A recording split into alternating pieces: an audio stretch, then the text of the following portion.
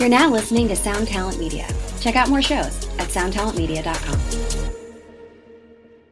Our whole thing was to play blues in small clubs, to get away from the whole big machine of being. Must be nice. We're very grateful to be, but in this huge fucking band, man. You know what I mean? In the rock world, we're in this big band. And so it's nice to come for us and just have, by the way, total freedom and no pressure to jam on the stage. Yeah. And write these songs that are just, they don't have to be for the radio. They don't have to be hit songs. They can be written for people who like mushroom tea. It can be. I have a new song, by the way. It's called "Skinny and the Mushroom Fairy." Wait till you hear it, Shane. It's fucking dope. So, I guess I'm just gonna fucking tell you because it's April Fool's Day, and we don't normally broadcast on Thursdays. So here's your special announcement: Shannon Larkin, because he sold tens of millions of records, can do whatever the fuck he wants. And if you've not learned already from this show, that Shannon does whatever he wants and lives the world that he wants to live in. His own reality. His own reality at all times. That he can even take over this show by sending me a text message to the extent of, do you do a show on April Fools? And then made me look at my calendar and then actually think to myself, is it on a Sunday or is it on a Wednesday? It's on a Thursday. No, we don't this year. So, but this year is different. This year it's different because Shannon Larkin wanted it to be, because we sing the blues for him. You want to talk about it, Siobhan? Well, so we joined Shannon Larkin's reality and decided that Thursday is the day we're going to have an episode. And he decided to bring along with him Shane from the Apocalypse Blues Revival. We got to know a lot about how they met, like so many great stories from touring. Shane's the real fucking deal, dude.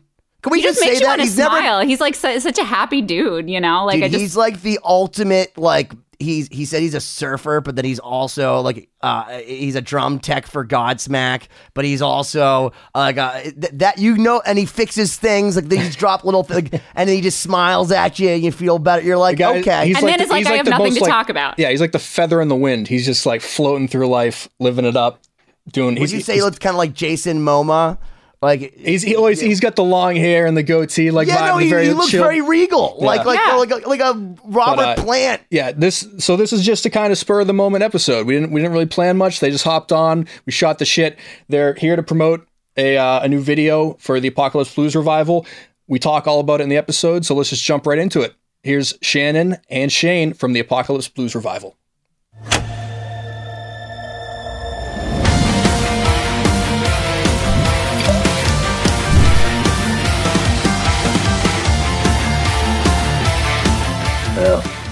Fuck it. I'm like this. So just whoever is on point is talking is who I see. Hi, Shannon.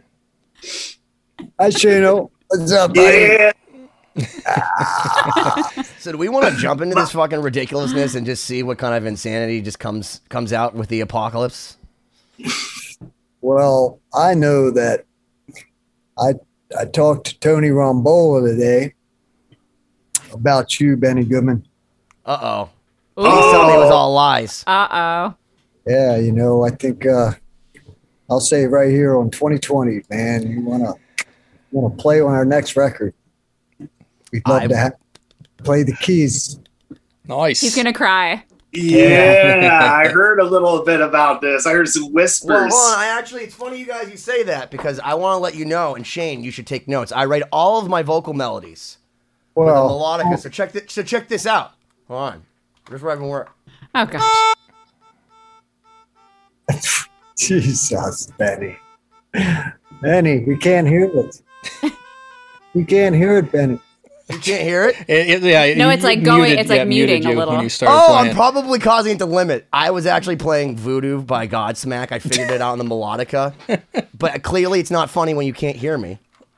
That's just weird, dude. It's like triggered drums. That was like triggered drums. You don't like me blowing into the keyboard? That's how I make it sound so good.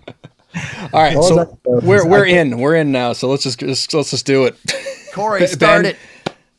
Oh, you want me to start it? Yeah, okay, man. April Fools. Start that shit, Corey. Is this happening? This wasn't It's happening. Yeah. Shane, fucking buckle in. It's happening. Right the fuck now.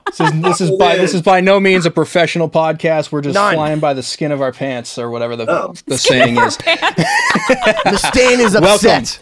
Welcome to 2020. My name is Corey Payes. I'm here as always with my cohorts in crime, and something just beeped. I don't know.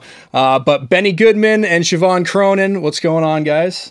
Hey, buddy. I'm excited to be here today. Our episodes are getting really fun. Yes. We're there's no rules anymore. It's just, immediately off the rails. But super special program. This is the April Fool's edition. We don't usually do shows on Thursdays, but what the hell? Let's just go for it.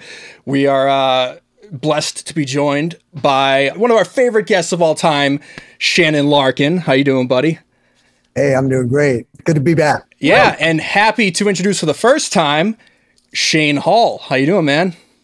Doing great. Nice to see you guys. Good to These see guys are, in a little band called the Apocalypse Blues Revival. Little band.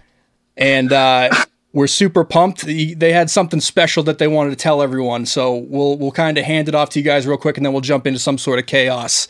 What's happening? Because I got a message from Shannon that basically said, look, guys, this is the text message. This is how it started. Do you do shows on April 1st? First off, I'm a guitarist. I don't even know what fucking day it is now. Nevertheless, when April 1st is or when my show airs, because we don't do it fucking live. So I go and look at my calendar, call my mom, have her decipher it for me. And I'm like, no, we don't do shows on a Thursday.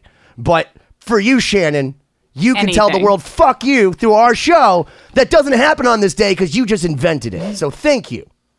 Hey, that's why I love this show, man. I tell you what, 2020 was a weird year that, we wanted to get our record out in 2020, and it caused a lot of problems for us as far as we ended up self-releasing it because the label couldn't do it at that time and all this. And, but in the end, I think that the year will be remembered, obviously, forever.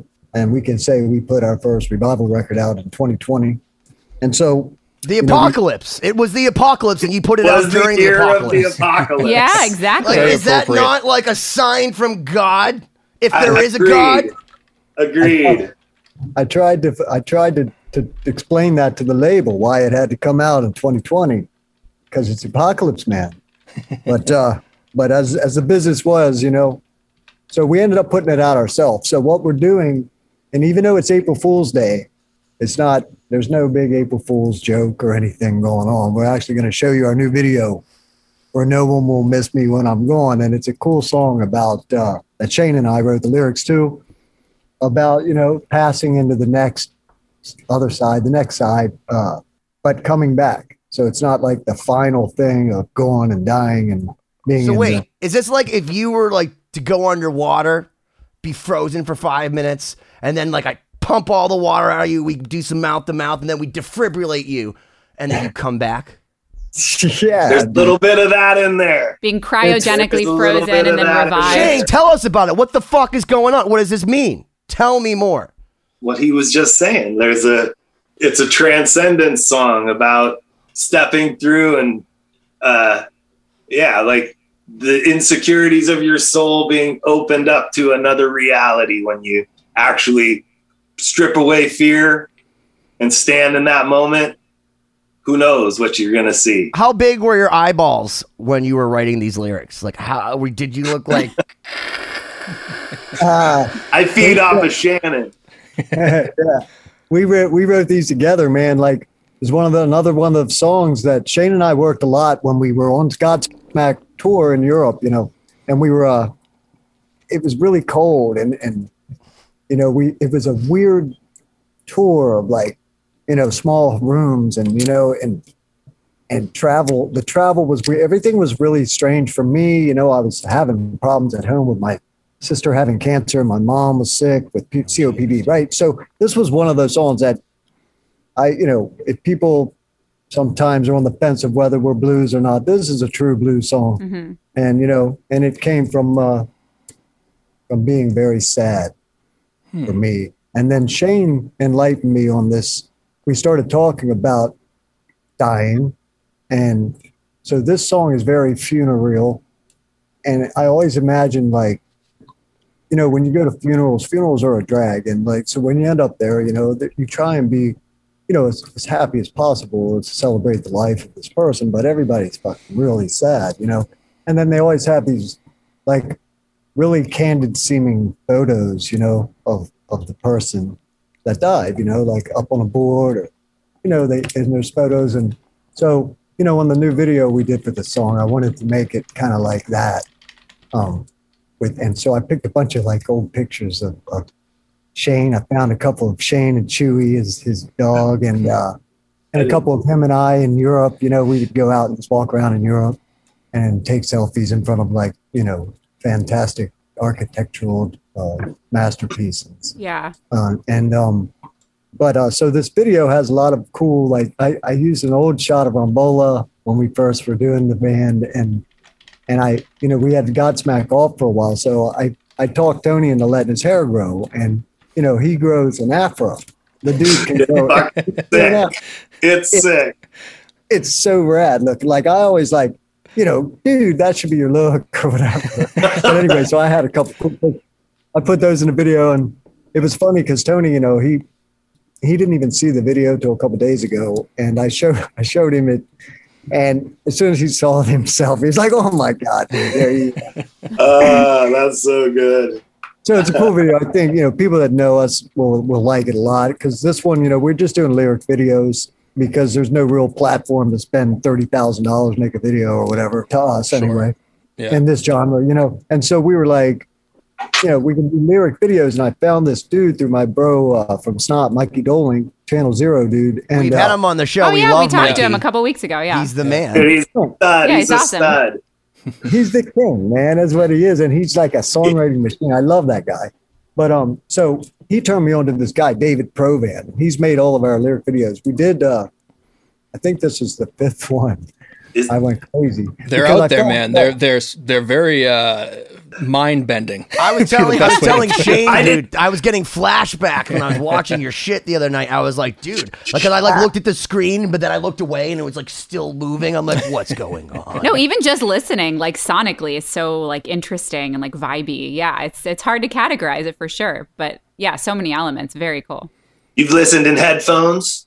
Yeah, well, I was listening on monitors actually, so I guess not headphones, but my studio you in the monitors. sweet spot? Probably not, because you know I'm bad with setups, but from where I was sitting, it still sounded good. So we should give a quick plug. So theapocalypsebluesrevival.com, you guys can check out, you know, the previous music, as well as I'm sure as of today, April 1st, which is totally April 1st right now. You can check out the new track, "No One Will Miss Me," which we're super excited to hear. And we're gonna have a link to the video, so you can basically just ignore the rest of the show if you find us a bunch of shenanigans and just say, "Fuck it, let's listen to the music." These guys fucking suck. April Fools, fuck you guys. And turn up the bass. There's an 808 on there that makes your car go. Oh, that's awesome. I'm giving away my car, by the way. So I test "No One Will Miss Me" when I'm gone in there for the bass. Why don't you're giving away your car? I'm going to give away my car. Yeah. Let's jump into that. Yeah. What's that all about? I'm a little impressed that a singer has a car. Wait, you have a car like that? We'll talk about it later. We'll talk about it later. Okay. We'll talk about it later. Okay, we'll get into it later. We'll get into it later. Go on about "No One Will Miss Me." Shannon's on the... Hold on, man. Show him a picture of the Riviera, dude. I know you got one. Show him. It's a podcast. Okay, we'll go into keep talking. We'll fucking go back and forth between topics. We can do whatever the fuck you guys want. I gotta grab my phone. So talk about. But anyway, so just there's an 808 on "No One Will Miss Me." Everybody needs to know that. So crank the sub. Boom! It fucking feels good. That's all I'm saying. Wear the Dre Beats headphones and make sure you got the 40 hertz blasted. Oh yeah. Electric EQ. It's a doo-doo note. Let me go grab my phone. And dude, so check it out, Benny. In the studio, you know, when we were laying down the 808, so I got the 808 sample, and you know, the dude had a drum machine in the studio and showed me a bunch of 808 samples, right? And none of them were like as long as I wanted it to really hang, you know what I mean? And so we stretched it. You know, you can stretch that shit. Yeah. Oh, Corey knows. I'm learning how to build a lot of this stuff right now. I'm taking a class and we had to build an 808. So I totally appreciate, like I hear a lot of it. Did it start with a 707? Well, I think it's cool building it with, yeah. It's another wonder and awe feeling for me, because like putting an 808 in a traditional blues song is another. I was just going to say, so when you guys are writing, are you obviously not constraining yourselves to the standard blues setup. Do you guys just kind of go with whatever you're feeling? Like, do you have any limitations or kind of like rules that you put in place when you're writing? No. Fucking look at that guy. You think there's any rules? I was kind of giving you the layup there. I figured you'd go off on that. I like that. So like, don't knock on my door like the police. That's all I ask. No, it's great. It's unpredictable. I mean, that's awesome. No, I'll do things in production, producing it or whatever, like purposely against, I think, the grain of traditional blues people would do. And it's not because I don't love traditional blues. It's just that I think that, you have to use your influences with everything. And, with, I don't know, the Stones and all the Who and all the greatest early 70s, 60s and 70s bands were all influenced by the blues and all obviously, molded their whole thing, but they made rock and roll out of it. So that's all come and going so many times, as well as the whole punk rock thing. And, I'm in my 50s. And so I went through a lot of the different genres, and to come back now and try and be traditional blues to me would be like flogging a dead horse, Mm-hmm. And so if I can try and defibrillate it, put different things in there, man. Well, I heard a lot of different things, because here's what I like about it is that I can hear. Wait, Ben, he's trying to. Oh, okay. Sorry. Shane, I want to talk to Shane for a second. Shane. What? You should. I put a new stereo in my 6.4, dude, and you should hear it in there. I tell you what, man, I got the baddest stereo now ever in my car. I believe you. It's fucking crazy. With your 6.4 Impala, and it's a 6.4 Impala, yeah, but and it's old, and it's not like it's cherry inside or anything. It's a driver. What are you talking about? Stop downplaying your car. Well, I just want you to know, I wish I was a little bit taller. I wish I was a baller. But you got the 6.4 Impala. This is a 6.4 Riviera. Can you see it? Yeah. Yeah, there it is. Yep, here it is. Wow. Oh my God. There's a pretty girl with it right there. Yeah. Well, I imagine you should have a pretty girl if you're driving that. Well, hold on a second. Here's another one. Yeah, it's got the. Whoa. It lays out. Away? It's on airbags. I'm giving it away. Here you go. Wait. So why? What's the story behind this? This? April Fool's joke on us. Yeah, this isn't an April Fool's joke. We're gonna sign and number 300 records. We're gonna sign and number them 1 through 300, and then I had a shirt. We got a shirt made that has that car on it, and I've been going through making sure it's solid car. It's a 1964 Buick Riviera. It has a 65 grill in it. It's one of a kind. It's on airbags. It's bitching. So we decided we wanted to get real fans, want our record, want our signatures on it. We're only doing 300 of them, and the vinyl's just about to come out. It's a limited edition splatter vinyl that's sick. So we'll sign them, number them, and then when we sell those 300 records, there's going to be a golden little ticket. So there's not going to be a ticket in the record. We'll do a drawing, and whoever has that numbered record that's signed we'll do it live on the thing. They'll say, hey, that's mine. Oh, and there's Shannon's 6.4 Impala. That's I buy signed records, so cool. Count me. Well, you're in. You'll get a shirt and a record. I'm not giving that away. He's not giving that one away. He's not giving that one away. But mine will go away. No, I'd buy. First off, everyone that's listening should fucking buy a record, because I don't want things for free from people, especially when it's music. I value music. I'm from a time when you gave me something like a CD or something, I'd be like, oh my God, they took the time to make this and press the thing or give me a tape or whatever. Like now, people don't appreciate that sort of things. I buy records. I buy the fucking limited editions. I like the signed stuff. I frame them and I download them and listen to them on my phone and then like display them because I appreciate it. And I think it's the best way for people to support a band because when bands do that, records are expensive. People don't even realize how much it costs a band to make records. You know what I mean?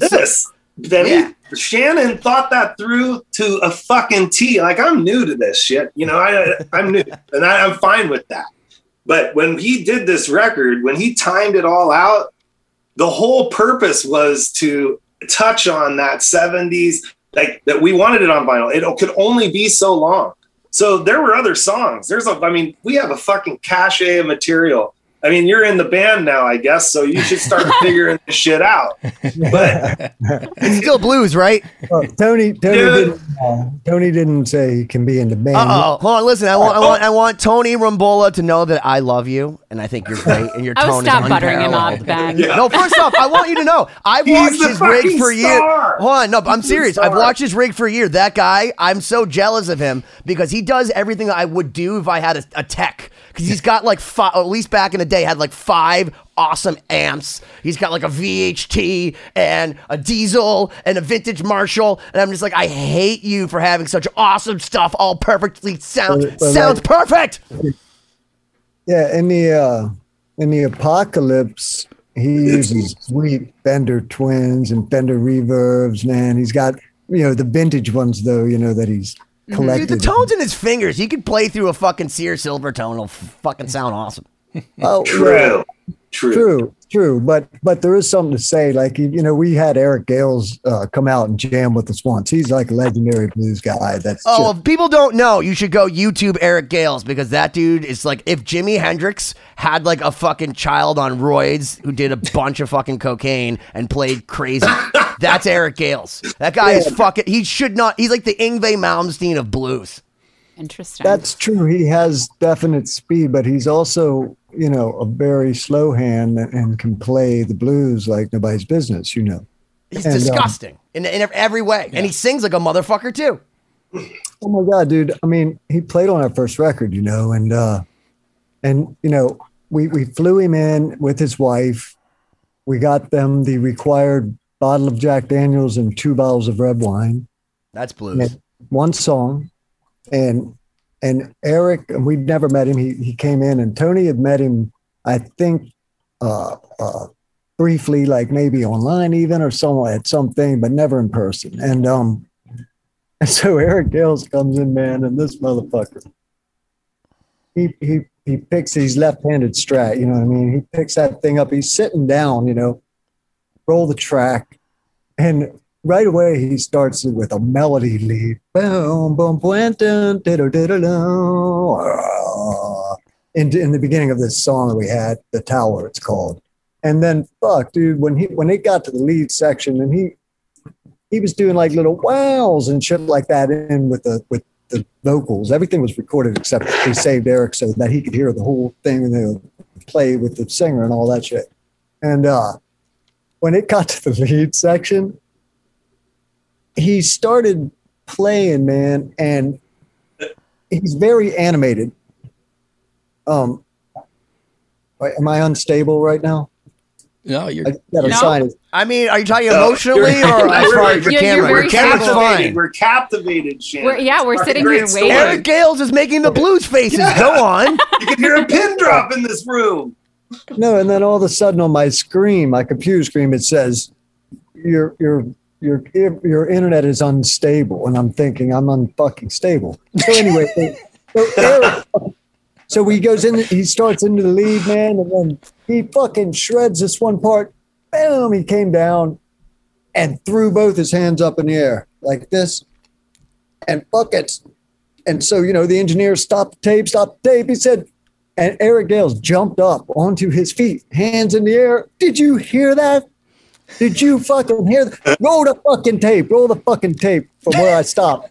And fucking he had to jump up and applaud himself. I thought it was the coolest fucking thing I'd ever seen. And then, oh my God. Then, I envy that level of confidence. We were literally all laughing, and he was laughing when he did it. He was like, did you hear that? Oh my God, roll that shit. And so, he started punching him right at the end of this awesome thing that he did. And he proceeded to just, even play better. And that was it. That was it for whatever it was, all him flying in and doing this one song. He did one take and stopped it in the middle to say how great it was. And that's fucking Eric Gills, man. That dude rules. What a story. Oh my God. Our sax player is pretty good. I don't know why we got Eric Gills. I forget what I was saying in the first place that made me bring Eric Gills up.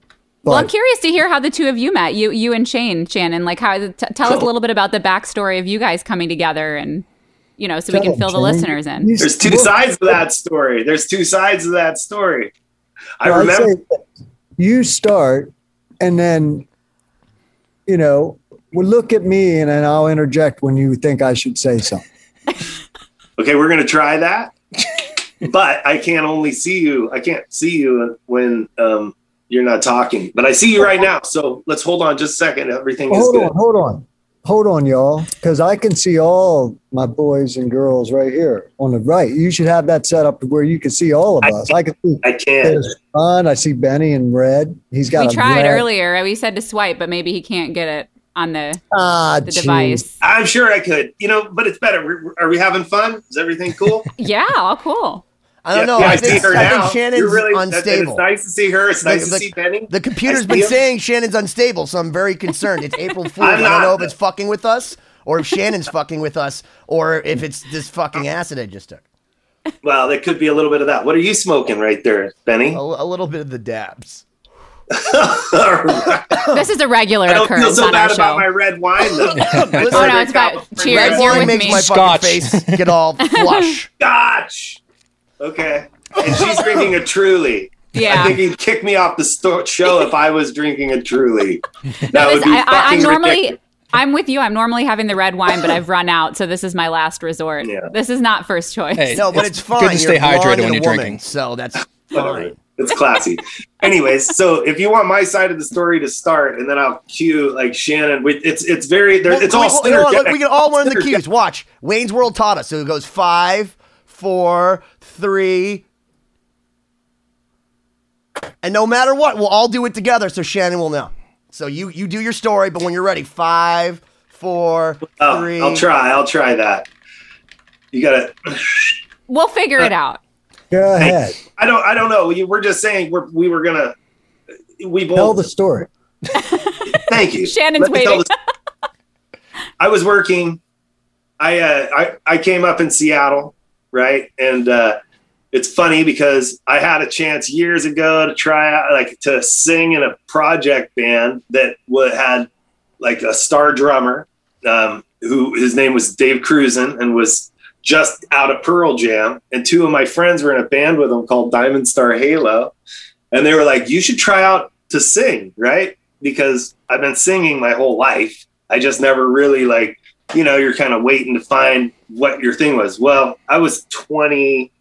I was a little younger, a little wilder, probably wasn't quite prepared for the gig, a little insecure on it, and I didn't try. So what ended up happening was I started teching for the band because I was going to be a front of house. I was going to run sound, do back story shit until I found my little angle to jump into this, to show what I thought I could do, whatever that means. So that band, so Dave Cruzen was playing for Diamond Star Halo, who then there was a whole history with that band. The singer I knew, they had drama, boom, the band exploded as many bands do. They were, kind of in that Seattle scene. I was working for a production company called NAF Productions, who Mark Nafasi runs front of house at the time for Soundgarden, Alice in Chains. Oh. And I was there pushing fucking cases and trying to get my way up there. But inside of all that, I'm a pretty big personality and I wasn't seeing my life going where I wanted to. And me and Naf kind of, well, fuck you. Well, we were friends later, but one of those things. So didn't really fly that way. I ended up in backline. Well, then I go in that band with Diamond Star Halo. I watched Dave Cruzen, who is a fucking monster drummer, right? I'd never seen and understood the value of what was brought to a musical thing by what the drummer was. And I fell in love with drums. I was like, Jesus Christ. So I was doing front of house and I ended up getting on stage because that's a whole nother story, because Kevin Martin from Candlebox was in the crowd and told Bo Bly, the singer of this Diamond Star Halo band, that I had too much effects and shit, and he was crazy, so he lost his fucking mind and said, "You ruined our fucking band. There was fucking people there." And I was like, "I'm never doing front of house again. Fuck you." Well, wait, hold on. Is this a giant sound guy joke? Because I feel like this is every sound guy's joke. Like, you broke up Candlebox, dude. Like, we were on stage, or we broke up Diamond Star, whatever. And the guy from Candlebox showed up, and like, fuck you, because you want to know what? You took out the mids. I couldn't hear my backing vocals. The mix was bullshit. And then I walked off stage and I punched that dude in the face. Right, no, that happened. There was a fight. He tried to fight me. No, I've seen this story. I've been in this story. It was called The Weathered Wall, and I was mixing from a place that was up in the fucking ceiling. So it wasn't my fault. But either way, my ego was bruised. But I stayed with the band, and I ended up moving in with Dave Cruzen for a while, and I really got into drums, and the way that he had his setup was he plays different, right? So the point is that I got a fixation for fucking amazing drummers, the best drummers in the world. I've only sat with geniuses like the drummer that's now in my band. And there's a history to that of what I learned by, I've got to sit behind Shannon Larkin for 17 years. I've seen him play. And we've gone through some amazing live situations, and there's not another dude that touches what that guy does. Emotes his life behind a drum kit. So that, it's a blessing for me. Like, the fact that I'm in this band is part of a. Don't tell that to Kiss. Well, the drummer is the fucking backbone. And I say that I learned that from Dave Cruzen, who, listen to Pearl Jam 10. Pearl Jam 10 doesn't tell you about what a fucking awesome great drummer does, then you don't know what you're listening to. Also, I will say something about Dave Cruzen. That guy is the best one and done motherfucker on the planet. He goes in, he fucking for debut albums. He's like, I'll do Pearl Jam 10. Doesn't even make it past the first to the record. Fucking biggest record on the planet. He's like, I'll do Candlebox. On that record, he didn't do that. No, you're wrong. You're wrong. He didn't do that one. He did Happy Pills. He did Happy Pills, and that's how I met Shannon. That's how I met Shannon. I met Shannon because Happy Pills. He recorded Happy Pills. I put my whole life in a fucking storage unit and jumped in a van and drove down to LA, stayed in Duff McKagan's house while Candlebox was doing from Guns N' Roses. Guns N' Roses, yeah, the first time I met him. So I was like, and I was committed. I just said, fuck it. I drove a sport bike, and I told Dave, I go, I'm coming down there, and I'm going to do that record with you. He's like, I don't know. I don't know where we're staying. I don't know. I go, I'm coming down there. You don't have to pay me shit. I put all my stuff in a storage unit, threw my bike in a one-way rental van, and said, I'll get whatever. Because I already knew Kevin Martin, again, from Diamond Star Halo. You see? So there was all kind of leaning towards that. You're like Kevin Bacon is what you are. So Kevin Martin is really just like an example for Kevin Bacon. You're the Kevin Bacon of it all. No, well, I could give you another story about it. There's a lot of 6 degrees, but we're really getting to how I met Shannon, and that was what I'm saying is there was a Candlebox story that when Dave Cruzen, the one and done, quit in the middle of a tour. Like I'm on the best tour at that time. I was on a bus tour. We're talking now, we're like 97, 98. I'm out. I'm having the best fucking time of my life. All right, it was wonderful. Candlebox was playing in little smaller warm theaters. You pull up to the front. People that were out there, they loved the band. Okay, there was fun. It was rock. It was fun. And I'm not going to go into all that. So then Dave leaves the band. He quits in the middle of a tour, and I was like, "Holy shit! What the fuck?" It's not. Those times there wasn't Full Sail. You don't just get on tour with anybody. You networked. You had to know what you were doing. And at this time, I wasn't even like, my trying to be a singer or be anything. Like, I'm just survival of a roadie now. I'm living a good life. All my shit's in storage. I want to stay on the road. And so Cruzen leaves the band.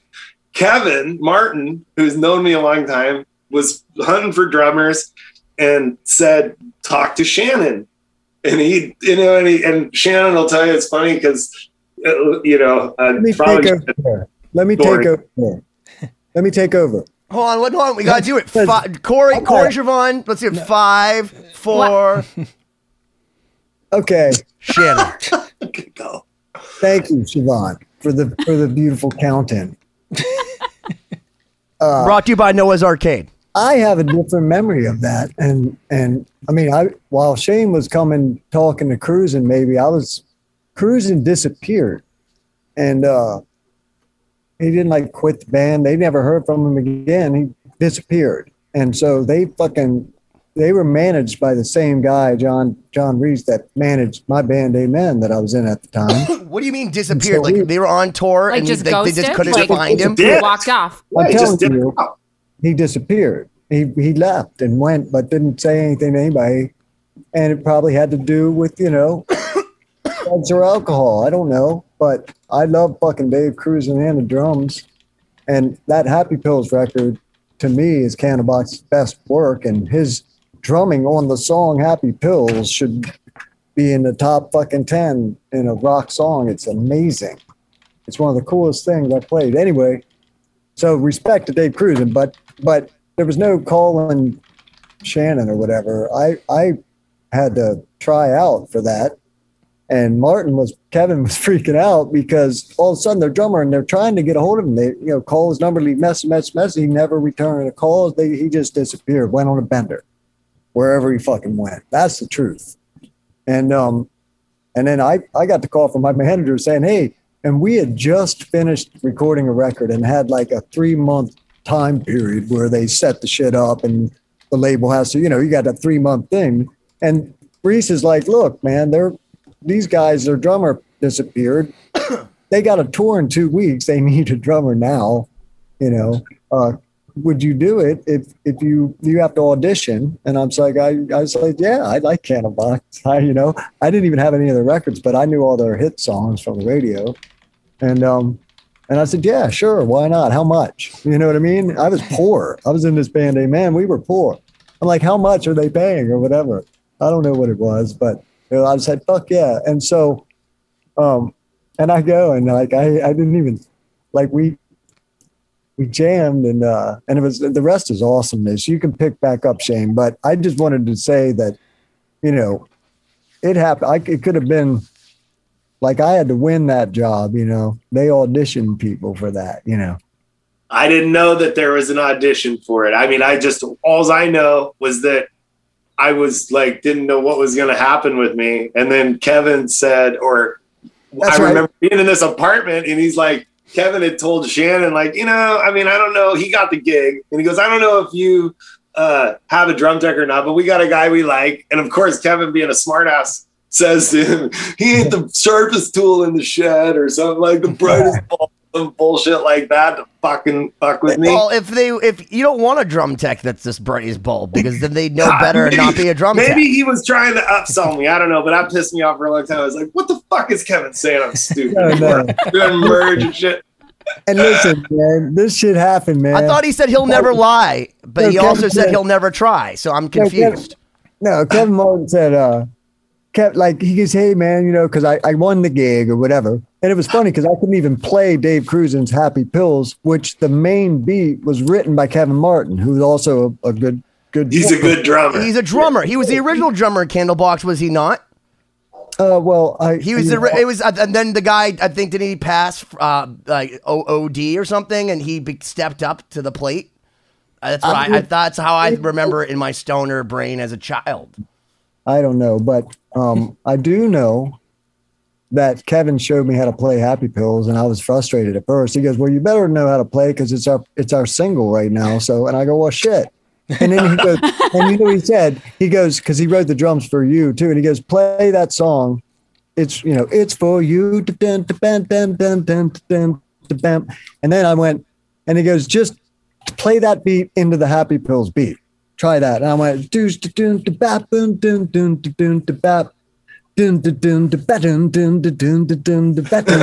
was like, "Oh fuck, there it is. The 1 and 1 and 2 and 1 and 2 and 3." And anyway, Kevin Martin, they rule. So Kevin Martin says, "Hey man, you got a drum tech." At the time, like I said, I was in poor in this band Amen, and we didn't have our own crew or anything.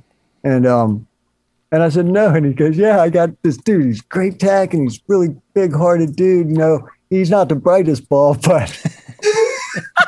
Oh my gosh. You poor thing. And I was and I laughed. Boo, Kevin Martin. No, because that's Kevin Martin humor. Because years later, you know, I busted him out and told Shane, and Shane fucking went to Kevin. No, I'm not the brightest ball or sharpest tool, whatever. Yeah, I had to, like I said, like I love Kevin Martin to the moon and back, dude. I'm telling you, I like even part of that story. What brings me to Shannon was when I got the Candlebox gig. I was after that Happy Pills record, and Kevin was there, and he's like, they called me Smokey because I'd fucking smoke weed non-stop, right? Always, and they're like, Smokey. It was at the time of, you know. So he goes, Smokey, you're gonna sell merch and do drums. And he's like, I'm gonna pay you $500 a week. Are you in? And I was like, yeah.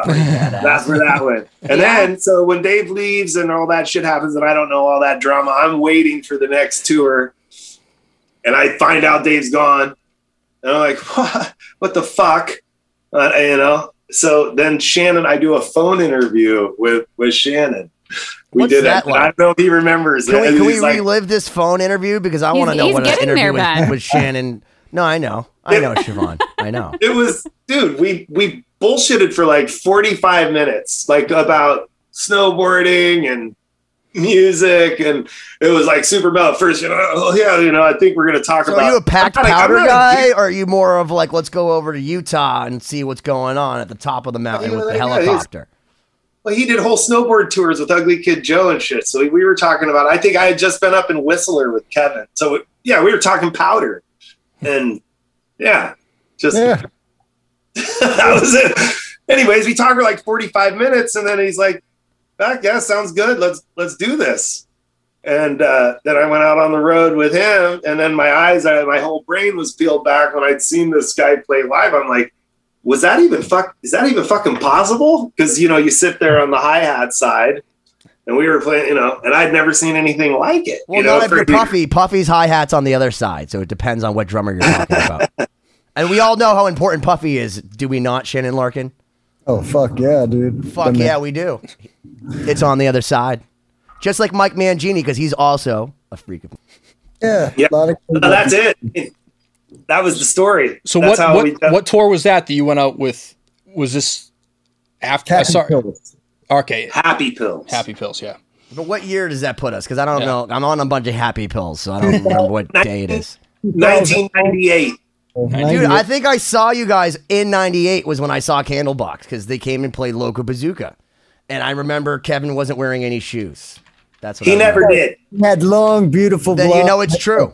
He did have beautiful hair. Yeah, he looked like, I was like, this is the most hippie looking dude I'd ever seen. And I've been waiting since 92 to see Candlebox, and they played Loco Bazooka, and it was a dream come true. We had Dan Hartwell, who was the guy who put that festival together. But that was the first time I saw them was in 1998. It was a badass band. Had Bobby Spider on guitar and Bob Reddick on bass.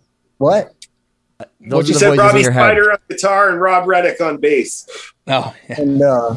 And fucking Peter Klett. That was dope. That dude's Peter Klett's a rock star. He is a player, boy. I love him. So that's how you guys connected for the first time and really got introduced to each other, right? Yeah, then we toured together. And then at the end of this, I'll say this part. At the end of the fucking Candlebox thing, because I didn't join Candlebox, you know, I had this band, same management or whatever. So Candlebox had to, you know, go on after my band fired up, our first record. And so, you know, so they were in they didn't know what they were going to do at that point because they were near the end, I guess, of the touring. Who knows? But I do know that I said to Shane, well, shit, man, we have our first record coming out. We were on Roadrunner.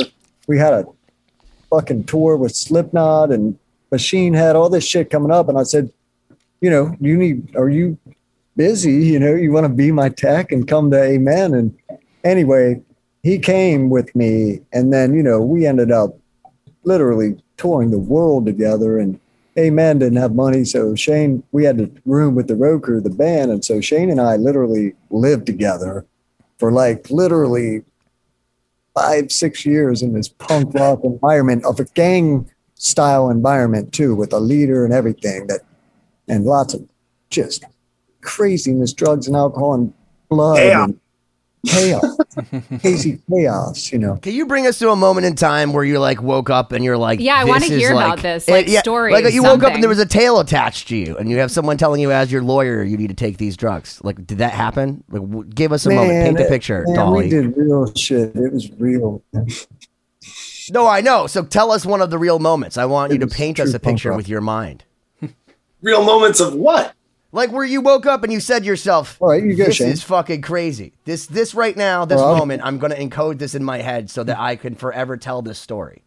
To myself, at least. All right. I'm walking on stage in front of 20,000 people, Australia, big day out festival, fucking did cocaine with fucking Fat Mike from No Effects. Yeah. Fucking high as shit. He's by the stage and fucking everything's fucking on. I'm going like this. Shane's back there. Shane really, for Amen, became too the all stage guy. He wasn't just behind the drums because my drums got destroyed anyway. So he was all over the stage, kind of. I don't even know. His job was everything in that band. Stage guy. Because Casey wrecked everything. So Shane would go around and fix it, right? So anyway, it was a big ass crowd festival situation. Like I said, the fucking Jack White standing there, whatever. Whatever. Jack White just hanging out there. It might get loud. Yeah, White Stripes were on the bill. Anyway, Casey Chaos fucking comes and just walks onto the stage and throws a bottle about half full of vodka right at my fucking face, man.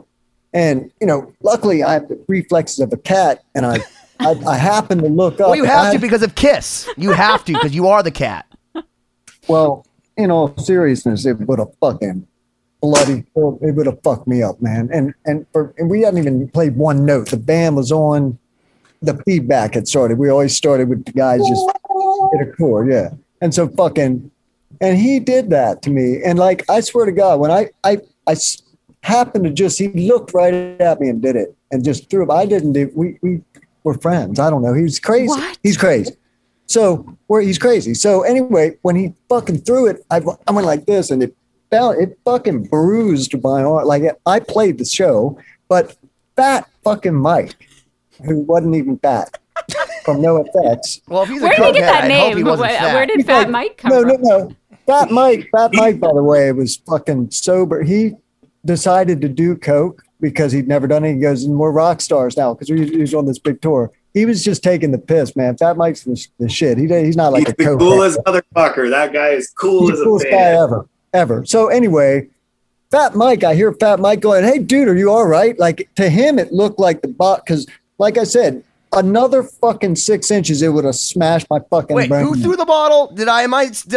The singer. Oh, okay. Because that was like, wait a minute, Fat Mike's cool, but wait, did he throw the bottle? Oh yeah, I was confused. My brain's not firing at full speed, guys. Okay, so continue the story. Continue the story.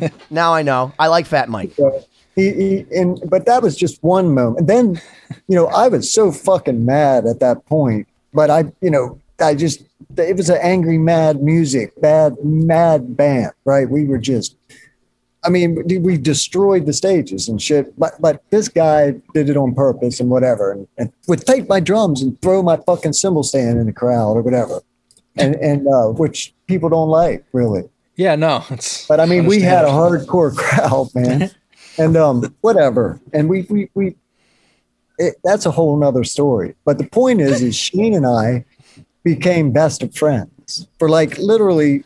After that, then I quit Amen, and within 2 weeks got the call from Sully Arna, and within a few months got in fucking Miami, living writing a record with Godsmack.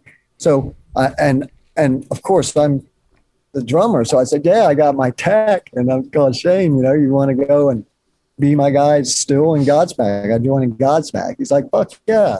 And we've been together. It's been, you said 17 years, Shane. It's been like 98 was Cannibal. So basically what you're saying is if you committed manslaughter in 1998. Over 20 years at least. And you went to jail.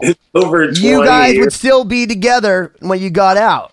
Like that's how long you and Shane have been together, and it also shows why Shane's in the it's fucking over band 20 years. because it's so important for people like to realize that it's not just about. First off, Shane, you're a fucking righteous vocalist, so like rock on, dude. But knowing you're a badass dude and that you can go on the road with this dude is so clearly a really important thing, especially if you're in a blues band, because most bands don't have the privilege, like you said, to be like Godsmack. Even when you're in Amen, you clearly attack. What do you mean attack, dude? We're lucky we have a sound guy. You know what I mean? Like a fucking tech? Jesus Christ. What, you gonna give me a bathroom next? Like, holy shit. So like, I am so excited to hear that you guys have gone that deep, because it also explains why your music sounds so fucking trippy. You guys sound locked the fuck in, because I know Shannon has been playing with Tony for fucking pushing 2 decades. And it sounds to me like you guys have been literally in the trenches having vodka bottles thrown at you. So it sounds like it on Apocalypse Blues Revival. And everyone should go to the link at the bottom of the page that Corey so politely edited in there for us with the video that drops today, because April Fools, you get music. So there you go. Hey. Well, so at what point did the idea for Apocalypse Blues like come up? Because obviously, you guys were together for all these years, touring, doing different projects. So where did this idea come up to do music together, like an original project? That's a good story. Shannon could tell it. I could tell it. Whatever. 5, 4, 3. Someone. Am I telling it? Well, the story is of what? I'll tell it. How the idea for Apocalypse Blues Revival came up. Listen, so here, you want to know how it is that. So what happened in a nutshell? I used to live in Costa Rica. I've lived. Of course you did. I have a cool. I enjoyed my life. Okay, I've been blessed to to sit behind that guy who has an artistic vision that takes interpreting, and that's where me being his tech for a long time, I can read him, and we're close friends, and I've been able to read him. And so I think what you're talking about with our music is that when I got the opportunity, because I tried out for this band too. It wasn't just like, oh, you know what, I'm going to let Shane sing. We did 35 songs in a funk band that I got in that project because I'd got out of the States in 2003. I decided I was touring with Shannon. We were on Metallica. Went Amen, into Godsmack into these world tour out with Metallica. I felt like I kind of hit the premiere. Like, I've done this stuff. I wanted to surf. I'm a surfer, and I needed a little downtime, and I'd gotten an opportunity. Yeah, too much for whom the bell's tolled. Now you need to go Hawaii, catch a fucking awesome wave. Well, God damn it, why not? And I love Costa Rica. I love the beach and the vibe. And I'd been there, and I'd found this little town I really enjoyed. And a friend of mine had said, "Hey, dude, like, I got a shot." He'd been with this Costa Rican chick and he got a shot at this bar that was sitting right on the beach on a beautiful wave that I'd surfed and I loved. And I was like, really? And I was on tour with Metallica, and I'm like, having, the time of my life, dude. It was fucking great. But I asked Shannon, I go, dude, I know we've been together a long time, but I think I need to bounce for a little bit. And I moved to Costa Rica. So he said, cool. I got a replacement who wasn't hard. He's out on Metallica, and there was a friend of his. So I went to Costa Rica. While I was in Costa Rica, I stayed there. I didn't even leave for almost a year and a half, and I started a bar. And I was getting, doing my thing. And then I needed to start working again, I was getting I was getting island fever, called Shannon. He's like, you're my boy. Of course you can fucking come back. Let me make some adjustments. I come back to work. During that time, him and Tony were jamming with a guy that was this fucking amazing bass player that was Tony's best buddy, and they were just jamming with other people. They was kind of funk and groove shit, and it was helping Tony because Tony's like way advanced guitar player from what he writes great shit in Godsmack, but this is a whole nother level of stuff that they were doing. And Shannon had all these ideas, so they're writing all this stuff. And I was there working, and they were recording. One night they were in the studio, and they were recording, and they're like, hey man, we don't have an engineer here. Will you just hit record or whatever? And they were doing it. They were doing this groove. They're fucking laying it down. And of course, I'm I'm a musician at heart. I'm a singer. I feel shit, and I just shoot from the hip on stuff. I'm not classically trained on all kinds of stuff, but I shoot from the hip. I got my own thing. And when they were playing, I was like, God damn, this is fucking on, right? I'm like, this is on. And so there was a mic in the control room, and I just wanted to sing. I just wanted to sing. I wanted to lay something over that. They couldn't hear it. It wasn't anything. It was just for me. So I did that. Boom. I'm like, and there we had this jam, and I sang over it. And when they came into the control room, like, oh, goddamn, did you get that fucking magic? Oh, shit. Yeah. And I was like, yeah, I did. So they were playing it back. And then there was you see a little light. Like, what was this other track? What was that? I was like, well, I couldn't help it. But I sang a little track over that. And Shannon was like, oh, no shit. Well, fuck, let's hear that. Dude. And he's listening to it. And I remember it felt pretty good because they're like, because I was just freestyling, it was ad lib to say the least. The lyric. I lost my stride today. Yeah. Yeah, it goes like, I lost my stride today. My reason to. I was like, hey, you want to be our singer? I got this band, man. And we played fun. And we were ants. And I called us the piss ants. They were the piss ants. And we were going to wear masks. And we were going to, hold on, let's check this out. So can I tell you, I had an epiphany this week, Shane. I figured out if there was any song that embodies Shannon. And now that I know what you guys are like and why you're friends and it makes total sense, there's a song. Have you guys seen the movie? Oh, my God. Oh, Jesus Christ. This is a visual aid. That's Shannon. That's Shannon's character. For anyone that's Ant. I mean, for anyone that's listening, check out the video. Yeah, you have to watch the video, and please subscribe to 2020-d.com. April Fools, fuck you. Hold on a second. I need to tell you guys that I had this moment of epiphany this week, because every time I talk to Shannon, like for example, this week when I was talking to Shannon, Alex Skolnick came up because come on, he's important, he's fucking awesome and legendary, and he was like, oh, we toured with those guys in Wrathchild, and if you talk to him, just be like, thank you for your kindness or what. But I was talking to him. I was going back and forth. I was having a sidebar. So I actually wrote to Alex of hey, Shannon from Godsmack says, hi, and he wanted you to know that he appreciated your kindness. And I screenshot it and I sent it to Shannon. And then he writes back 5 hours later, what's up? And I'm like, dude, I don't know what world you're living in, but I want to be there. So I realized at that moment that it's like the Little Mermaid when she goes, I want to be where the people are. I want to see them dancing. And she's all confused by all the things that have sunk under the sea, and all she has is a little, a guy, talking in a Jamaican accent, man, walking around like a crab, telling you what's going on up there. And I feel like that's Shannon trying to get through the world, but he doesn't have to, because he's a princess underneath the sea, just fucking swirling around in his own ocean that loves him. I just look at it like fucking, you think that Salvador Dali really cared about the reality that was swimming around him, fucking Willie Nelson got high in the White House, we got to think about deeper things, you know what I mean? Like Willie Nelson getting high in the White House. That is pretty fucking deep. The whole interdimensional door things. But don't you think that Martha Washington got high in the White House, but then you realize there wasn't a White House yet? I'm sorry that I left. John Lennon gave back his knighthood, I'm just saying. So what conversation in your brain were you having that ended with John Lennon gave back his knighthood?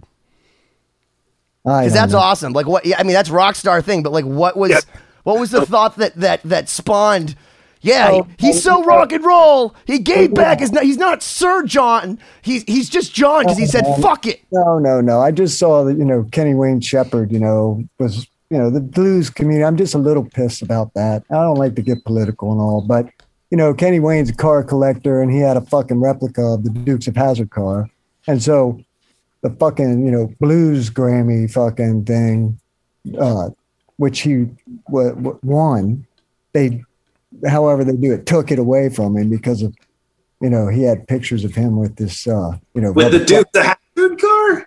Wait, they took away a Grammy because he had a Dukes of Hazzard car? Well, it wasn't the Grammys; it was the Blues Association thing. But it's important to blues, and and it was bullshit. And Kenny Wayne Shepherd's about the least racist fucking guy on the planet, and he collects muscle cars. Everyone knows it. That's a fan and follows him. And for them to do that car, and then he had to come out and say, I covered the flag up years ago or whatever. And then, and of course, all the black blues. Did people not remember that Lemmy walked around in full fucking Nazi swastika garb all the time and people still play Ace of Spades all the time like it's no problem? Well, that Lemmy, we're talking Kenny Wayne Shepherd and Motorhead. No, I know, but I'm just saying I'm a Jew. It didn't offend me. It just made me like Lemmy more. I don't know why, because I think that's a hateful thing, but it's just he was fucking out of his mind, and you expect him to be doing crystal meth, wearing a fucking Hitler hat. Like, why wouldn't he be doing that? He would fucking put it, in his Coca-Cola, to the day he died. Yeah, that's how he did That's the old style Coca-Cola. Yeah. Put crystal meth in your Coke. That was Lemmy. Anyways, killed by death. God. Killed by death. Well, that was the thing in the movie Airheads that I thought was the most authentic, joke, which was when they're talking to Egon Spangler, Harold Ramis, as most people know him, who's the record executive. They said who would win in a fight, Lemmy or God, and of course, he's like, well, and he's like, trick question, Lemmy is God. And that's how I knew that movie had some gravitas, and that Brendan Fraser and Adam Sandler and Steve Buscemi, whatever his fucking name is, were a band. Buscemi. The Lone Rangers. Buscemi. The Lone Rangers. 3 Lone Rangers. You're a Cologne Ranger. So, yeah. All right. Cologne Ranger. Taking a lot of left turns there. Yeah. I don't know where we're going. Now we're back. Somebody reel this back. Yeah, in, I think what we were getting to is, so you guys were in the Piss Ants, and right. Somehow that turned into the Apocalypse Blues revival. So let's connect the story there. I tried out for the band. Thank you. I tried out for the band, Corey. I did. So, but I was in that band. I was living in Costa Rica, and I landed. He said, "Let's do this thing," and we did because of that little. It was happenstance. So then they moved to Florida. Nobody was living in Florida then. But then Shannon and Tony, they migrate to Florida. Well, the bass player wouldn't go. I'm a Cal, and Do you mean people in general didn't live in Florida, or that Godsmack did not live? Because I feel like people had already habitated Florida at that point. Ben, stop talking. Don't answer Ben's questions. They're off topic. Just ignore them. Okay, that's mincing. Anyways, so yeah. I didn't. Then while I was in Costa Rica, and then I get to California, and Shannon and Tony are in Florida, but they're playing a lot, and their affliction to play blues music and do dirty little haunts, and just to get their mind out of Godsmack world. Godsmack world's awesome, but it's a different world, and they're musicians. They hone their craft. Anyone that just listens to only one style of music that considers themselves a musician should open their mind. It's just like Frank Zappa said, because that's one thing we have in common, Shannon, is our love for Frank Zappa, is that a mind is like a parachute. It does not work unless it's open. That's true, man. But what happened was when Shane went to Costa Rica, that ended the Funky Ants, because by the way, just a quick side note. You were the Piss Ants and they went to the Funky Ants? Yeah, let me just do this. I can do this one quick because I've said it before. But so in regards to the Piss Ants, that fateful night that Shane was in the control room, that's a true story. He really did that. We came in and really started that band right there. And it became something that lasted 6-7 years, over 35 songs, like you said, over five different studios. We recorded together, writing music together. But all the while, the big machine, Godsmack, was gone. So we would do it whenever we'd have breaks. And then when Shane went to Costa Rica, well, and after we had gotten masks, suits, man, like he showed you a doll. We had dolls. We had all this big marketing plan. And then we went for the big deal, you know, like whatever they went for, the big ones, Nickelodeon. And Disney. And so anyway, the Piss Ants became, you know, after investors got involved and everything. And our music was very happy and positive anyway. And it was true. It was funk in the vein of like, Sly and the Family Stone was nice. Like the, you know what I mean? Like that. For me. If you wanted to be funky and positive, I am everyday people, motherfuckers, right? Or whatever. And so everything, that was a rule. Our lyrics had to all be positive, right? And so with that said, then when one of our investors, Paul Geary, manager of Godsmack, $50,000, came in and said, hey, I'll give you guys some money and let's try and get a fucking deal, but tone it down and let's write for the fucking tweens. And I had this comic book written and Shane found an artist. We got a fucking dude to make a comic book that was going to come with the rec. We had this whole market. Wait, Gary convinced you to make a comic book? Listen, man. That was all right. Had it written, Ethan. I made the fucking comic book, all right? Okay. I wrote the story and fucking the whole band. We had this whole plan.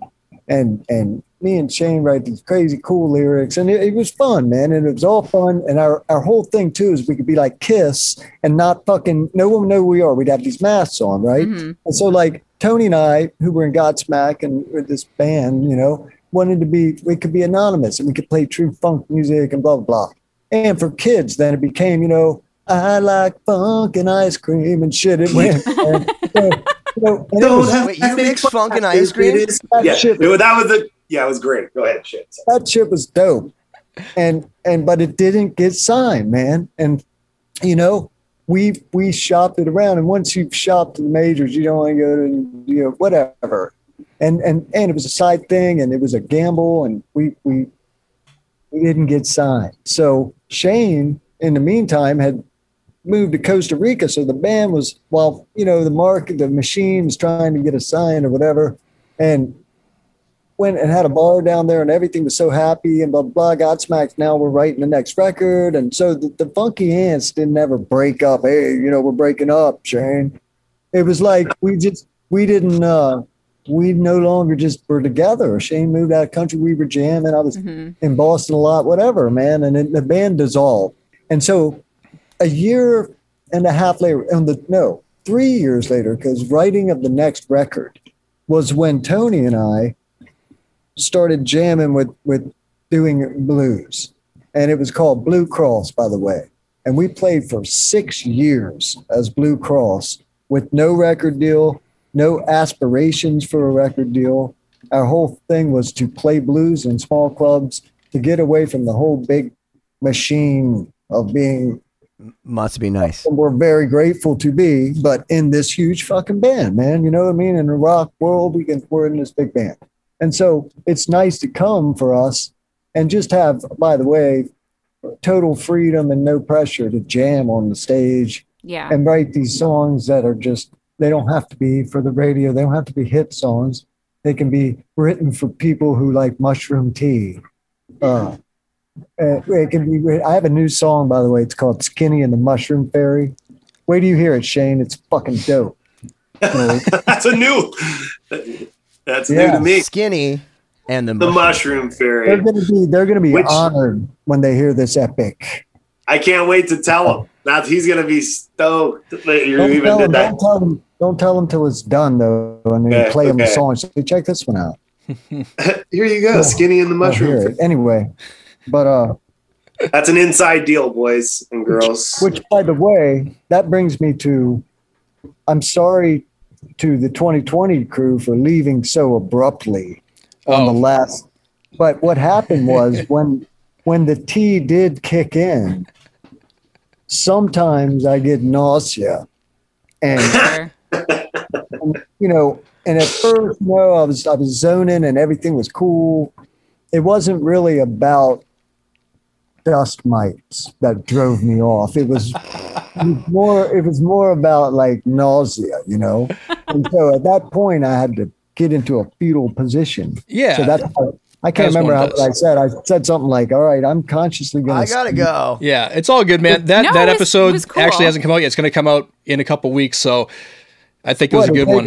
Yeah. It's April 1st, right? Yeah. So no, but the thing is, it's funny because you're like, I've been on this 3 times in a month. I'm like, yeah, like in reality, but not in our 2020 world. Not in 2020 I know you're in world. Shannon world, but like no one knows what happens with David Aberzies yet. The They don't even know. No, well, we released the first one called The Psychedelic Biker. So we understand. We foreshadow Shannon. Yeah. And then it shows how he's built a relationship, a synergy amongst Siobhan, myself, and Corey. We have a mutual understanding. Then we came back because he had said something to us, which we thought was a challenge. He likes David Aberzies. We're friends with David. So we're like, fuck it. So he said he'd come co-host if we got David. So I had David kind of send him an old school WWF, like, Hogan. Yeah. Hogan. But spoken through a lava lamp. So you understand that this is how he calls Shannon. And he basically says, Shannon, you got to get 2020'd with me. And it turns out that apparently he had been a fan of his and had been watching him since Wrathchild and said he had met him with a boa constrictor around his fucking neck. Well, So we invited them back on the show.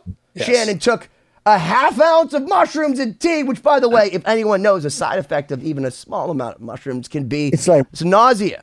So a half ounce of mushrooms, like a not throwing up, that's a champion. We grind them up, and then you just put them in and lick them like that when I'm taking motorcycle rides because it just numbs the pain. Perfect. But the point being, there is an episode coming out of 2020 very soon that I don't think you guys are going to want to miss. It was a fun one. That's what Shannon is referencing David right now. Looks like David Aberzies looks like he's Hunter S. Thompson.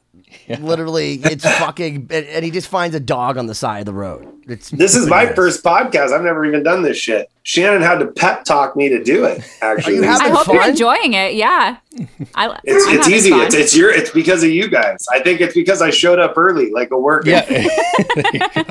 Well, you're also the fucking real deal, dude. Like I love the fact that Shannon's gone. On, we lost Shannon. Shannon's been gone. Like, how long has he been here for real, though, in Shannon time? But did he leave? I think his internet. Who knows what's up with Shannon? Remember, he said his internet was what? Unstable. Unstable. Clearly, it wasn't lying. But I'm saying that as soon as you signed on, Shane, I was like, this guy's the real deal.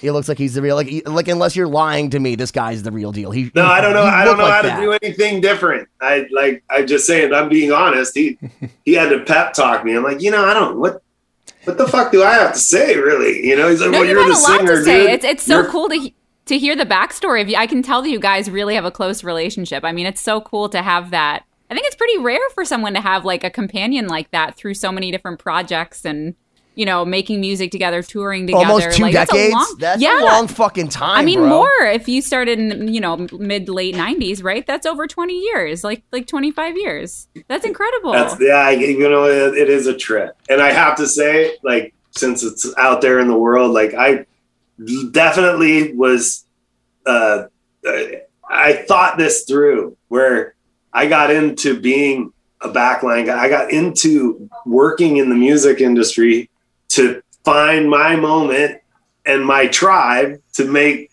music with, right? And me and Shannon, there's a communication thing that helps because, as we all know, you're musicians. We're all musicians, and you don't have some classically trained, some you have so much. I was looking at all the shit you've done. I can't touch on that.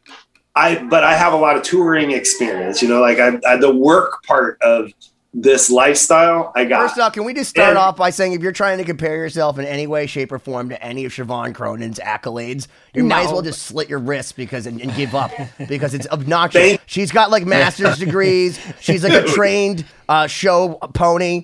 No, but I've learned so languages. Much more. Hold on, shut up. I'm not done talking about you. She's fucking plays 7. Okay, listen to this, guys. This is a true story. Shin, listen to this. You'll appreciate this. I thought that I had something over Siobhan because I'm stupid. I thought that I could play this beautiful piano and that when she would come play her violin, that I was like showing her something that maybe one day she could understand. Turns out she's a better pianist than I am too, but she was just she doesn't call herself a pianist, and therefore let me think for years that she didn't even play because she's just so humble. She didn't want to tell me that I'm not as fantastic as Eric Gales thought he was. I was intimidated. I looked, no. I had to research a little because I didn't want to come in my first time. Like I said, like this is a whole different thing. Shannon had to coerce me. It takes once. Yeah, clearly, as you can see, you didn't watch any of our episodes because then you wouldn't have been afraid at all. You would have realized we have no idea what we're doing, and we're. I don't watch this. I'm not. It's not my wheelhouse. You don't watch it either. Yeah. No disrespect. I'm not disrespecting. No, it's okay. Just saying. I can't say. Yeah. I'm not keeping up with what people are saying or thinking. Oh, hold on, but why would you want to? Why would you, when you're having a bar on the beach in Costa Rica, like, okay, let's get in the mind of Shane for a moment. Let's get in the hall of the Mountain King over here, Shane Hall of the Mountain fucking Crazy over here, okay, with his fucking Robert Plant meets fucking Crazy Man meets fucking I should be singing the blues somewhere, and he lives in Costa Rica. So you're going from the mountains, so you're at Whistler one moment, and then the next moment you're like, I'm catching a fucking wave in Zealand, bro, and then next thing you know, he's fucking touring Europe with fucking Shannon, then he's backpacking, playing in a band called the Piss Ants that writes funky Disney music. What the flying fuck? You have nothing to say, Shane. I gotta tell you, bro. I feel enlightened by you because you know what? You can have all the tick, tick, tick, tick, ticks on the screen. But the fact is, why would you want to watch a podcast like this if you could build a fucking bar on the beach? It means that you don't need what we're providing right now. Unless you want it. You can have it if you want it. But you don't need it. The people that are listening to this somehow, just like we do, kind of need us. Hey, it's like it's like a codependent relationship that neither can quit. Benny, is this show 2020 big in like Boston? You're in Boston, right? I don't know. You have to ask Corey. He digs his into mom the metrics. watches it. We know that. My mom. There's about that, but she's more Worcester. Siobhan, are you in Boston? No, I'm in Miami. No way. Yeah, in Florida. Miami. Are you coming to the show? What show? Oh, I'm giving away my car. We're not playing Miami, but we're starting to play. We're going to Weekend Warrior it. Where? Well, we're playing Punta Gorda. Okay. And then we're playing, in fact, in this place called Engleberry, I think, right? Or Castleberry. Okay. Are the dates public? Like, are they online? Can people find them? Yes. Memorial Day weekend. Listen, if you go to apocalypsebluesrevival.com or whatever, we have it on the, or on our Facebook. It's all over everywhere now. I just want to say it's the apocalypsebluesrevival.com. I know that because I said I said Apocalypse Blues Revival on the first episode and it didn't exist. It didn't go anywhere. I felt bad. So I actually bought the domain. So it now redirects Apocalypse Blues Revival redirects to the Apocalypse Blues Revival. Yeah. So dude, you're a good guy. Wow. If you guys want it, I'll transfer it. Fucking beautiful. I felt bad because I was giving the wrong address the entire first podcast. You're the coolest, realize how maniacal that could have gone. Because like if I had bought it, I'd be like, Shannon, okay. You'd be like negotiating how much to sell. I really like Gibson guitars. You are getting a guitars. Christmas card for me. I hope that was nice of you. I was like, I don't believe in Jesus. And then you wear fur. But listen, when we play in that, I think Castleberry or Engleberry. Yeah, I'm going to look right now. It's a blues rock vintage car festival. Wow. And that's why Shane is going to give his 6'4" Riviera okay. away. But of course, you'll get.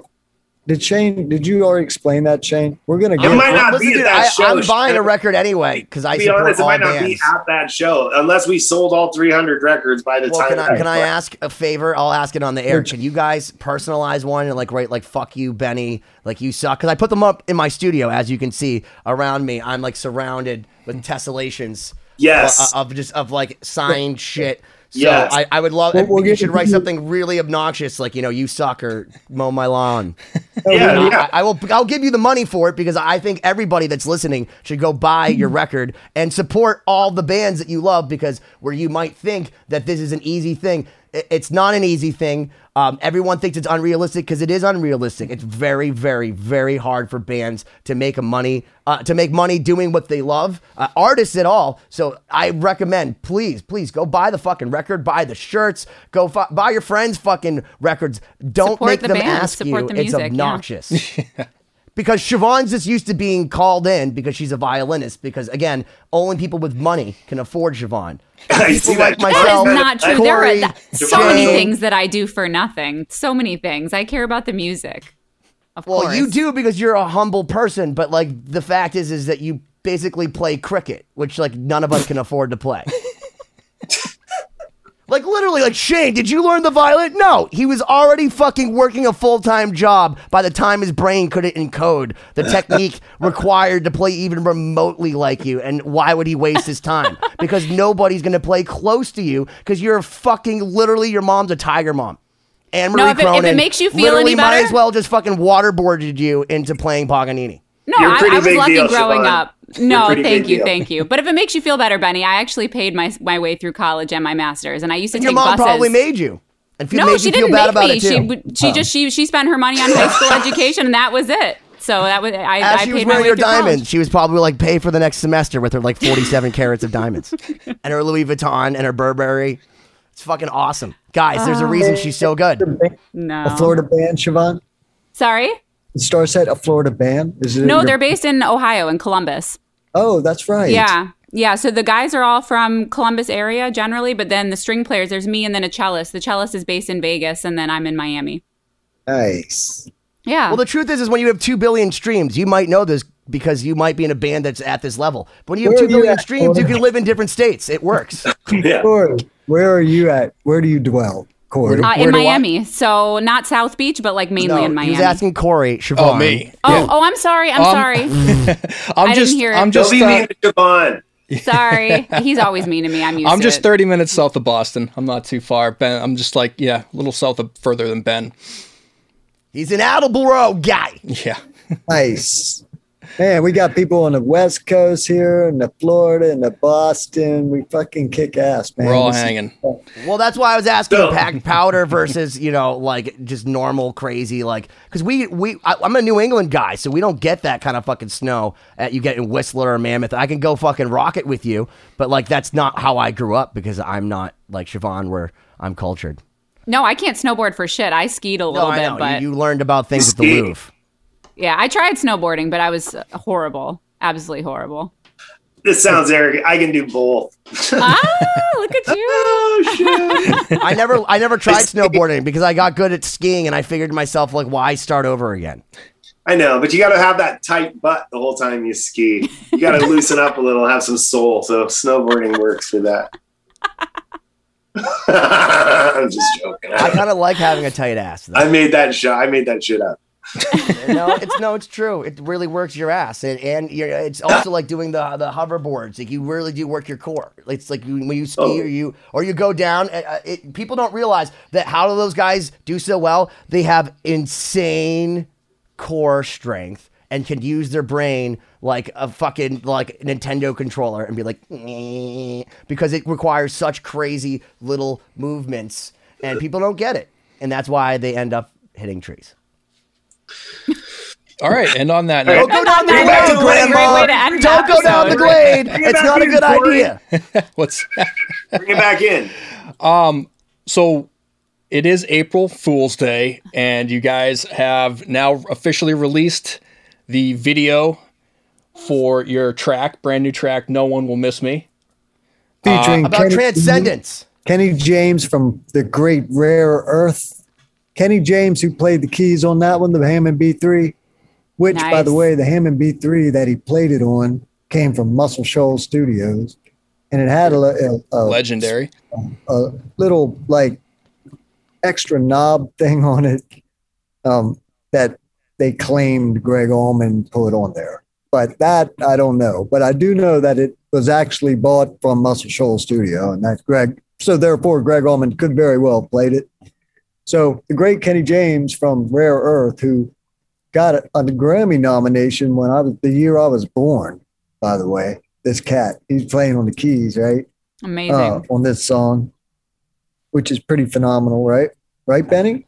Come on. That's amazing. This is the thing that people have to understand. That back in the day, before there was Nord leads, before there was VST instruments where you could just plug into the MIDIs or get your fucking Casio or Realistic at Radio Shack. You had to get, okay, a fucking real organ. You couldn't just bring it anywhere, bro. Like, this was a fucking 600-pound fucking thing, and you got a Leslie speaker that turned around, and then if you wanted fucking distortion, you literally distorted it, and then people played with their feet. That is a different thing, and it was a rare thing, and it happened in Rare Earth, which is a band that if you don't know funk, if you don't know soul, if you don't know what a Hammond B3 sounds like. It's amazing. Yeah. All I know is Kenny James played on this new video, and he played in the Great Rare Earth. But song you said you told me on the fucking thing. No, I know, but can I say something about it? Now, let me ask you this: what's it called? Is it the Mandela effect? You've been talking. Kenny James, 1 second. Kenny James is like the Mandela effect. It's like the Mandela effect because you don't even need to say he's legendary. Because if you said that's how our show works. Ben talks, and then we wait. Benny is a big talker. Listen, Benny. Benny. Now, God damn it. See, that's what happens. Well, yeah, welcome to our world. I was talking because it meant, Benny told me that he was like an encyclopedia of anything from Del Shannon up to fucking whatever, right? And I'm thinking, good. I mean, listen, this is one of these things that Shane and I have in common. And one of the things that we bonded from music about is like we have a knowledge of whatever, older 60s, 50s music or whatever from his sisters singing perhaps, or my mom and dad certainly listen to all that shit, right? And so, and then there it was. Are you trying to test me out? Like, well, first off, it really pisses me off because I just got a Randy Rhoads Sandoval V, and it's in the shop right now being worked on, so I would have totally just grabbed it with the polka dots and the fucking bow ties. But I got to tell you that I love all that kind of stuff, and I say that because I grew up in an oldies radio station, 1310 AM stereo in WORC in Worcester, Massachusetts, which is actually where John Garabedian, the infamous open house party, heard in 175 markets for 40 years, started off, and I listened to a lot of that stuff, everything from the Supremes and to the Beatles, but like Dion and the Belmonts. Like I knew a lot of Dion songs versus just Dion and the Belmonts, and that's one of those things that I didn't internalize till later. When you see people in their 60s or 70s and they want to dance, and you're like, dude, put on Run Around Sue, and then you realize that guy's just a scoundrel. Like listen to those lyrics. Like how were they not offended? But that was a different time. And I mean, Get Ready by Rare Earth. That's a fucking amazing song. Or Hey Big Brother, don't you fucking test me, Larkin. I will fucking own you. No, I love all that shit, man. And I pay my homage to it because that's how I respect you. Because anyone that thinks that if you're in a band that's as successful as Godsmack and you write music that's as good as Godsmack and you have as consistent hits as Godsmack, as Shannon has let us know, casually just happens. It's just number ones with that band. You need to, in my opinion, as a producer, as a musician, get the funk out. Literally, Geary tells you with the band Extreme, Nuno Betancourt. It's true. You got to get the funk out because sometimes, playing that chuggity chug chug chug metal thing. Look, man, it's awesome in front of Metallica's crowd. In fact, the fact that they don't boo you in front of Metallica tells you how important you are to rock and roll and heavy metal. Because, you know what? I feel like opening for Metallica or Iron Maiden or Slayer is literally the kiss of death, unless you're Kiss. You know what I mean? And then it's not, because they love you too. And I think that you have to go play blues or you have to go play funk to continue to keep that shit fresh. Or otherwise it's going to dry out like your weed without one of those fucking things that keeps it all like nice hyperclimate in there. You know what I mean? Like that's the blues is the hyperclimate. I need to smoke some weed. Yeah. I think we all do Get at this point. the hyperclimate going. Yeah. You can use one of those jars with the clamp too. It keeps your weed nice and moist. There you go. Moist is a terrible word, Shannon. Let's not say moist. Well, Shannon and Shane, listen, do you guys... I love juice, man. I love juice. What's up, Corey? Is there anything else you guys want to let our listeners, our viewers know about with the Apocalypse Blues Revival and anything you guys are going on? Yes, we are playing. And so I've thought about this, and I will say that I'm 53 and that this is the longest I've never played my drums in front of a crowd in my entire life since I was 12, literally. And that's fucking many years. I'm not good at math. I'm good at drums. So it's 41 years. That's at least like 40 years. So it looks like it's you have May 28th and 29th. Does that sound right? You have Port Charlotte and then Castleberry, Florida, right? Yes. Siobhan, yes. Yes, so I will be there. And I'm like, what is that? The thing in between your asshole or some shit? And the vinyls are shipping pretty soon. Woo! I want my fuck you vinyl. I'll send you my $100 Venmo. Just let me know. No, it'll be on the website. We're doing a little bundle package that there's going to be 300 it's the Apocalypse Revival. We'll give away my car. The ApocalypseBluesRevival.com. And if you go to Apocalypse Blues Revival, Corey was nice enough to buy the domain 2020U because maybe he'll hold you like ransom. I mean, we need to talk about this offline, Corey. I feel like you're being awfully kind without like consulting us. That seems awfully selfless of you. I really love Corey. He's my new favorite person. That was a good call, Corey. Yeah, I was only saving my own ass for giving the wrong URL, so it's not completely. I just want to celebrate with some rare earth. I just want to celebrate at Apocalypse Blues Revival.com. Don't listen to Ben. He smoked too many things. He forgot everything. The link will be below. I promise you. Wherever you're listening or watching, the link, you just click on it. It'll take you there. If you tell it to them wrong, they'll have to figure it out. You know what I mean? Like they'll go back and they'll be like, "What was he saying?" And then they'll look it let's up. just be clear and let them look at the link. But the point is, buy the vinyls, go to the show. Right, you're going, right, Siobhan? Yeah, I will totally go. That's because with all your fame and power and juice, we need that. I will definitely share it. Hopefully, my Florida friends will come check it out. I can't bring any juice, but I can bring juice. Well, do that.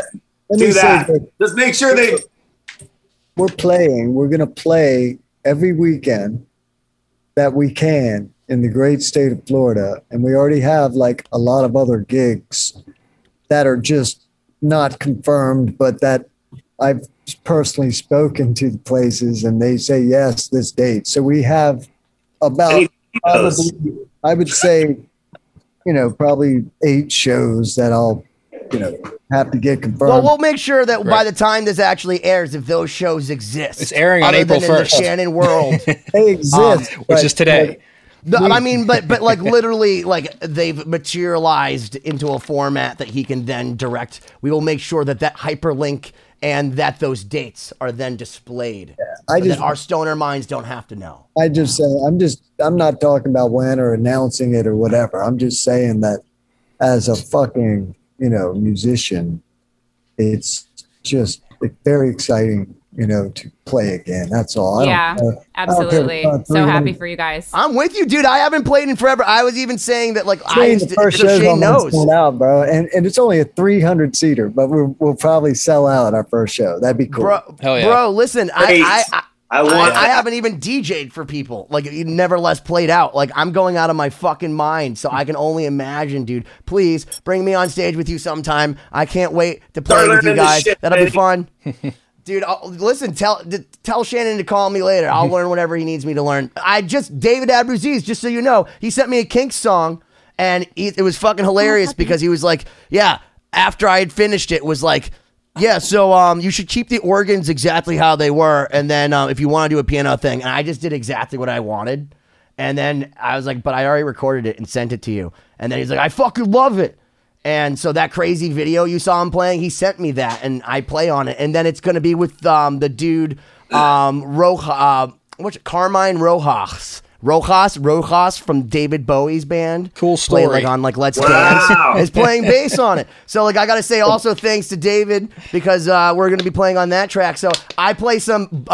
It's not Hammond B3. It's more of like Perfect Strangers, like distorted organ sound with a little bit of the whirls to it. And I put some old school honky tonk piano on it. So, Nice. I'm happy to play for you guys. Just let me know, and I will jump. And not So even wait, talk. I gotta ask a question. I just gotta ask a question for my own personal thing before we go. So all three of you guys, do you guys like the record? You enjoy it?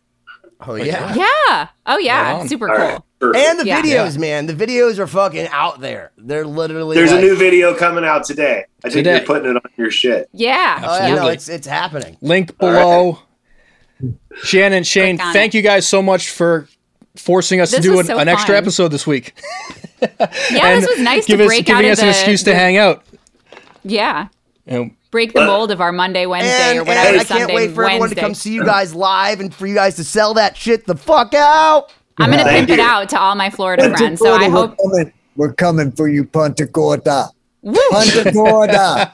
Punta Gorda, we coming for you. the Apocalypse Blues Revival. Shout out Big Lou Phoenix, and Punta Gorda. We're coming to play for you, man. Right on. Booba Cloud, man. 2020-d.com 2020, the apocalypsebluesrevival.com. Thank you guys so much.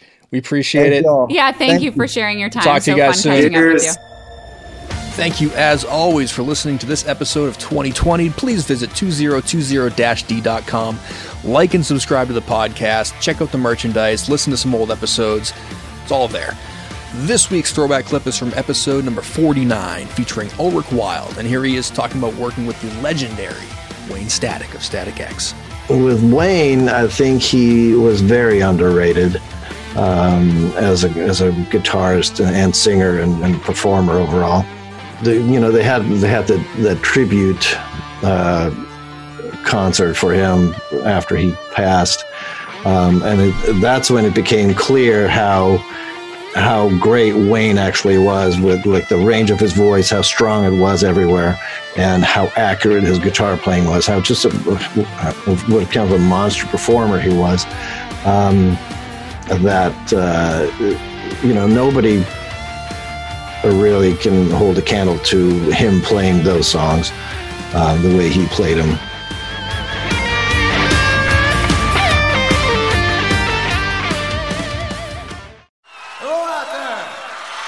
Yes, hello out there, everyone. I'm Hal Schwartz. And I'm Flynn McLean.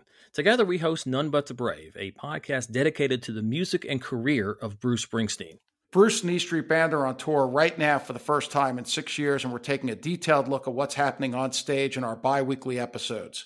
We've also been recently joined by some very exciting guests, including rock journalist Warren Zanes and Stephen Hayden, Backstreet's Magazine founder Charles Cross, and Barstool's Kirk Minahan. If you're a diehard Springsteen fan, this is the show for you. So please subscribe to None But the Brave on your favorite podcasting platform, and we hope to see you further on up the road. Thank you so much. We'll be seeing you.